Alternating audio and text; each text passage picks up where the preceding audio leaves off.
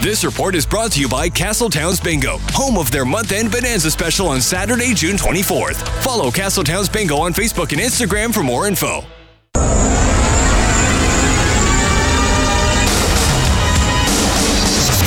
front of the net to McDavid, scores! There's number 50! Nugent Hopkins did not like that hit on Kyler Yamamoto and lands a clubbing right hand that fells Justin Hall.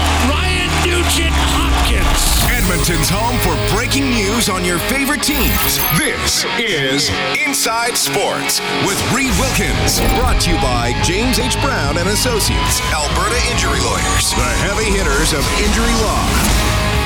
Thanks a lot for tuning in tonight. It is the first game in Week 3 in the Canadian Football League. BC at Winnipeg kicks off in about half an hour. We'll keep you updated on that one. We have plenty on the latest from the Edmonton Elks today as they will host Toronto on Sunday, 3:30 for the countdown to kickoff. The game is at 5. More tough news on the injury front for the EEs. Manny Arsenault, receiver, knee injury. He's going to be out at least 6 weeks, according to head coach Chris Jones, and of course, as we already know, Ed Gainey out long-term with a chest injury. So a couple of veterans here out of action for the Elks as they will try to get into the win column against Toronto on Sunday. The Edmonton Stingers of the Canadian Elite Basketball League starting a road trip tonight against Scarborough. About a minute and a half into the second quarter, Edmonton leading that game 34-28. Terry Vaughan, one of the all-time great receivers in the Canadian Football League, will be going on the EE Wall of Honor at Commonwealth Stadium. It's going to happen on August 27th when the Elks take on the Ottawa Red Blacks. And, of course, this is the 20th anniversary of Edmonton's Grey Cup victory in 2003. Vaughan was a big part of that team. This guy was awesome.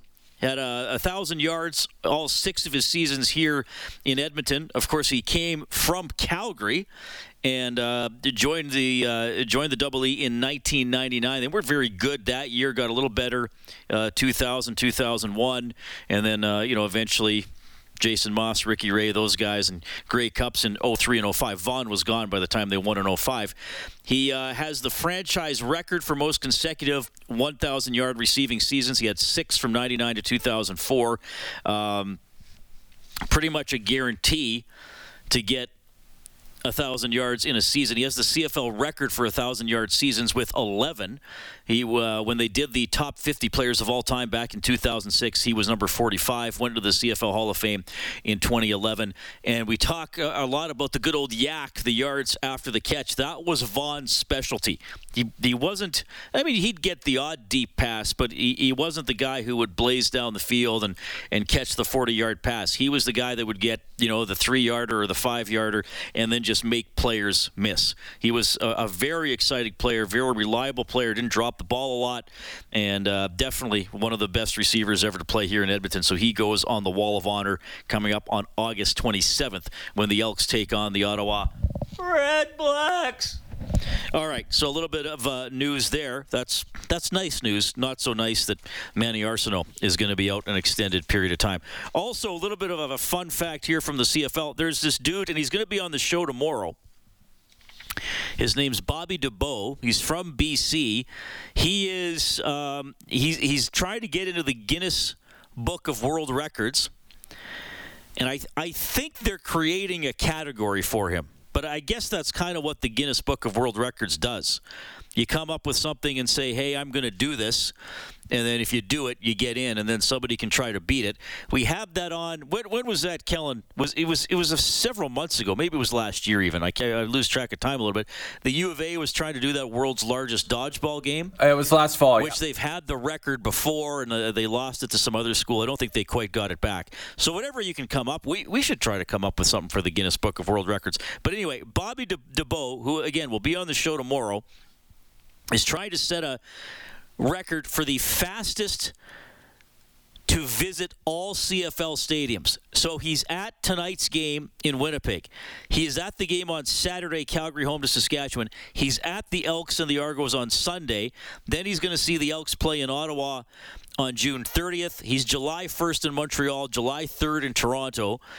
July 6th in Regina, July 8th in Hamilton, July 9th in BC. So that's all 9 stadiums. So I guess he's doing that, over about 17 days? So we'll see what his story is and why you would want to do this and what do you have to do to convince Guinness to get in. Well, but that's just a little bit of a teaser for tomorrow. That's kind of a fun stuff. Kind of a fun story there we'll tell tomorrow. All right. It hasn't been fun for the Elks. Offense, quite poor. 13 points against Saskatchewan in week 1. Got 0 points when they had first and goal on the 1 in the final 6 minutes. Probably win the game if they get in there. Couldn't do it. And then, as you all know, the shutout loss in Vancouver on Saturday. First time the team has been shut out going all the way back to 1976. Shutouts, there have been, this century, since 2000, there have been 4 shutouts involving the Double E. 3 of them, they hung the 0 on the other team, and then they were the team that couldn't score against the Lions. And a lot of debate about what's going on. Of course, quarterback play at the center of it. And head coach Chris Jones gave these comments on Taylor Cornelius, at practice this week. Kind of hard to tell. I mean, we've only had two days of practice. We'll know come game day. That's when the true test arrives. Yeah, it's not one thing, but where do the receivers fall into this equation as well? What do they need to do better, if anything? Well, we need to get to the right spots. Number one, we need to know where to line up and how to motion and hit the line running, and then we can't have 5 drops. That's the big one. Yeah, I mean, you have 5 drops. I mean, it compounds your negative game. Yeah, and Chris Jones also saying today he didn't really like yesterday's practice or today's practice too much, but he also commented that last week their day 2 practice was one of the best he's ever seen, and they went out and didn't do much. But I get it. That's not what you want to hear at this point. This should be a motivated team. Little embarrassed, little angry, little hungry. Well, they should have a lot of all 3 of those things, actually, whatever combination a player might need to motivate himself. And apparently not that sharp at practice. So we'll see how that translates into the game on Sunday. And obviously, we're still a few days away. Chris Jones was asked how to get Taylor Cornelius his confidence back. We've got to give him some stuff he's used to seeing and get the ball out of his hands. We've got to throw, we've got to catch, and then we come off the field. We've got to show him that, hey, you're reading the right thing, your throw's going to the right people, and they're going to catch the football. Kellen, can you please play that clip again? We've got to give him some stuff he's used to seeing and get the ball out of his hands. We've got to throw, we've got to catch, and then we come off the field. We've got to show him that, hey, you're reading the right thing, your throw's going to the right people, and they're going to catch the football. Yeah, maybe I'm overanalyzing stuff because the team's been doing so poorly, but saying we have to give Cornelius some stuff he's used to seeing, I guess I would say, why weren't you giving him that the first 2 weeks of the season? I mean, were you actually asking him to call plays he's not familiar with or that weren't high percentage plays? I don't know, but something here isn't working, and no, we're not writing it off. Cornelius played better last year. The offense wasn't great last year, but had some good moments. I think with lesser talent, there's no doubt that the Elks have good receivers. I mean, Eugene Lewis on the preseason top 50 players picked on TSN was picked as the second best player in the league behind Zach Collaros, and he was up for most outstanding player out of the East last year as a member of the Montreal Alouettes. He's pretty good. Dunbar's pretty good. Dylan Mitchell should be pretty good. They should have some guys who can catch the ball. I know we've talked about the O-line. Maybe the tackles aren't strong. That can be an issue if you got pass rushers coming off the edge. But clearly, as Chris Jones says, they have to find some plays that Cornelius can click on, because I do think his confidence is an issue. And I know that's, a lot on this show. We talk about the mental side of the game.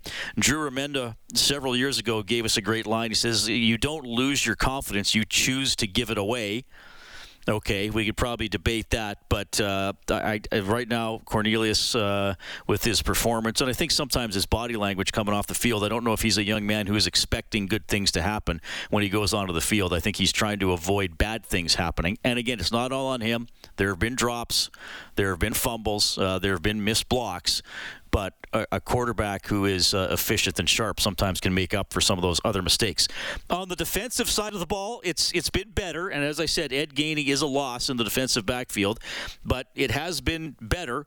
They only allowed 17 points against Saskatchewan. I thought they did once what they could against BC with an offense that wasn't putting any points on the board or having any long drives to help them out. Chris Jones was asked about the defense so far this season. Above average, maybe. I mean, it's we've played some good defense early on in games.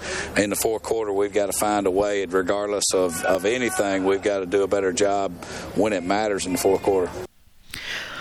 I think what he's talking about there is the drive that Saskatchewan pulled off after Edmonton didn't get in from the one, that they were able to run the ball most of the time and kill the clock. Fair comment.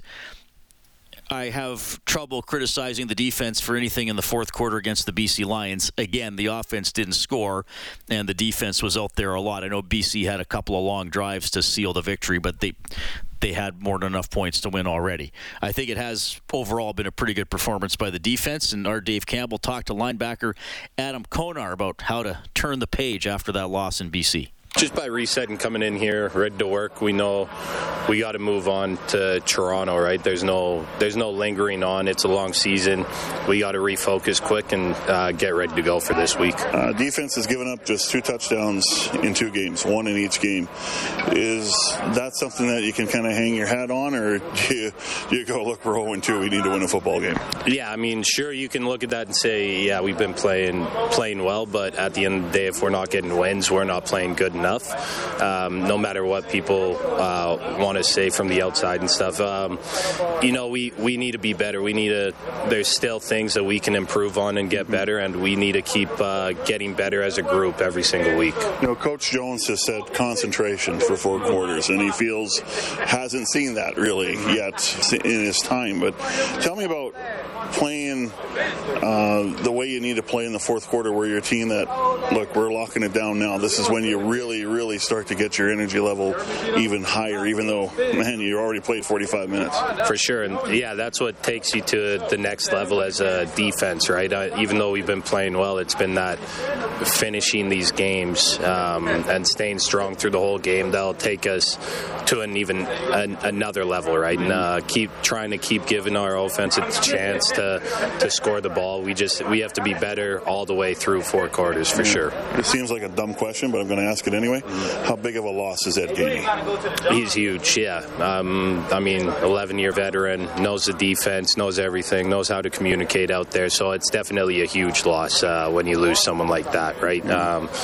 But you just need the next guy to come in and be able to do what he does as well as he can, and everybody else has to play a part in helping him out. And especially DT over there has to do a good job. Even though he's a rookie, he's got to be able to help him out as well, right? So it's just guys working together, over communicating and working together to make sure he's on the same page as us. Yeah, there's a lot of new players. You mentioned DT, there's Dwayne Thompson, Darius Bratton, Kai Gray, whether it's Antonio Mitchell or Marcus Lewis, who's back in.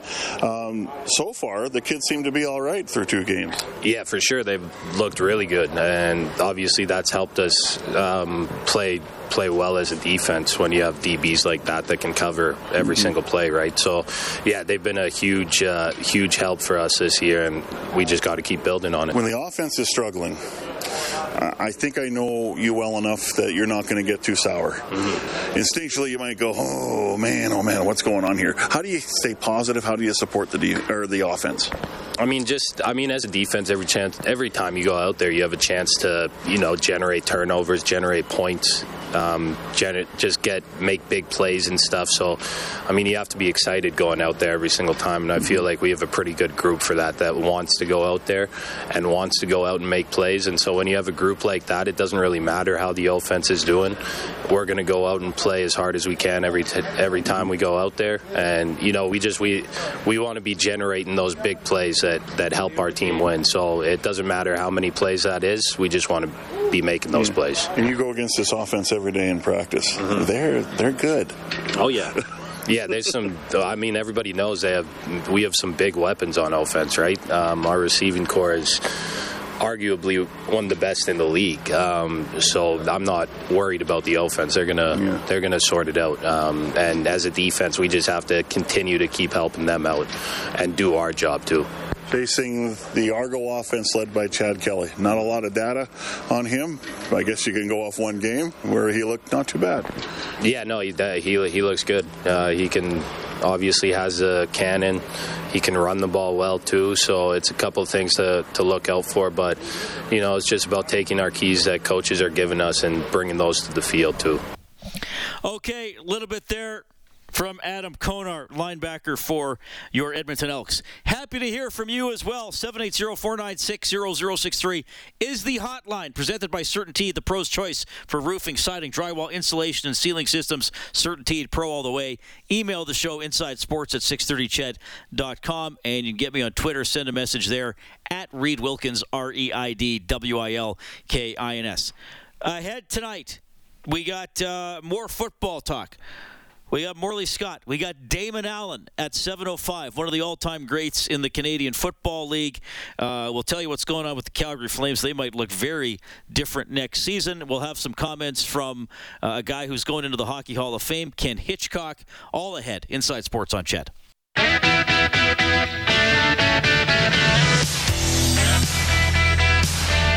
Hi, I'm Connor McDavid from your Edmonton Oilers, and you're listening to Inside Sports with Reid Wilkins on 630 Ched.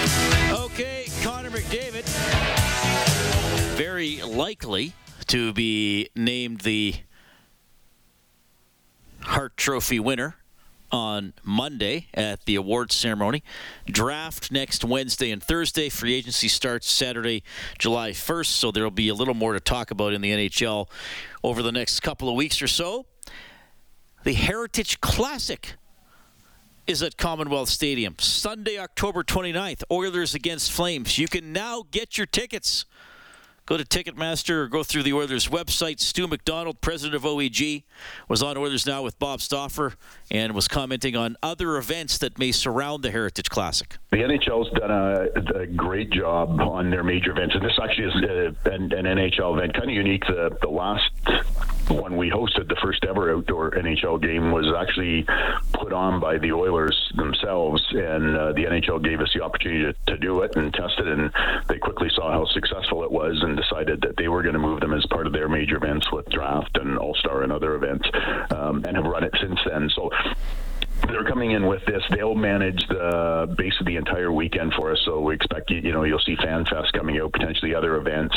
Not expecting to see a second event in the stadium on event day, on game day, on the Sunday. That changed it for a lot of our fans. Remember, we had the alumni game prior to the game against Montreal, the regular season game back in 2003. Kind of separated by a couple hours, but that's generally been phased out over the last decade, just because of the concern on maintaining ice quality. And so not that there may not be an alumni game take place, it just likely wouldn't be on game day at the Coliseum, at Commonwealth Stadium. So but lots of things will be announced over the course of the next 2-3 months. I think that this is going to be a big weekend. We're expecting to be playing at home earlier that week as part of the regular season. I think that'll probably be the launch to it. So lots more to be announced, but certainly the anchor will be that Sunday evening at Commonwealth Stadium. All right, a little bit there from Stu McDonald with OEG. Tickets now available for the 2023 Heritage Classic. Morley Scott coming up next on Inside Sports.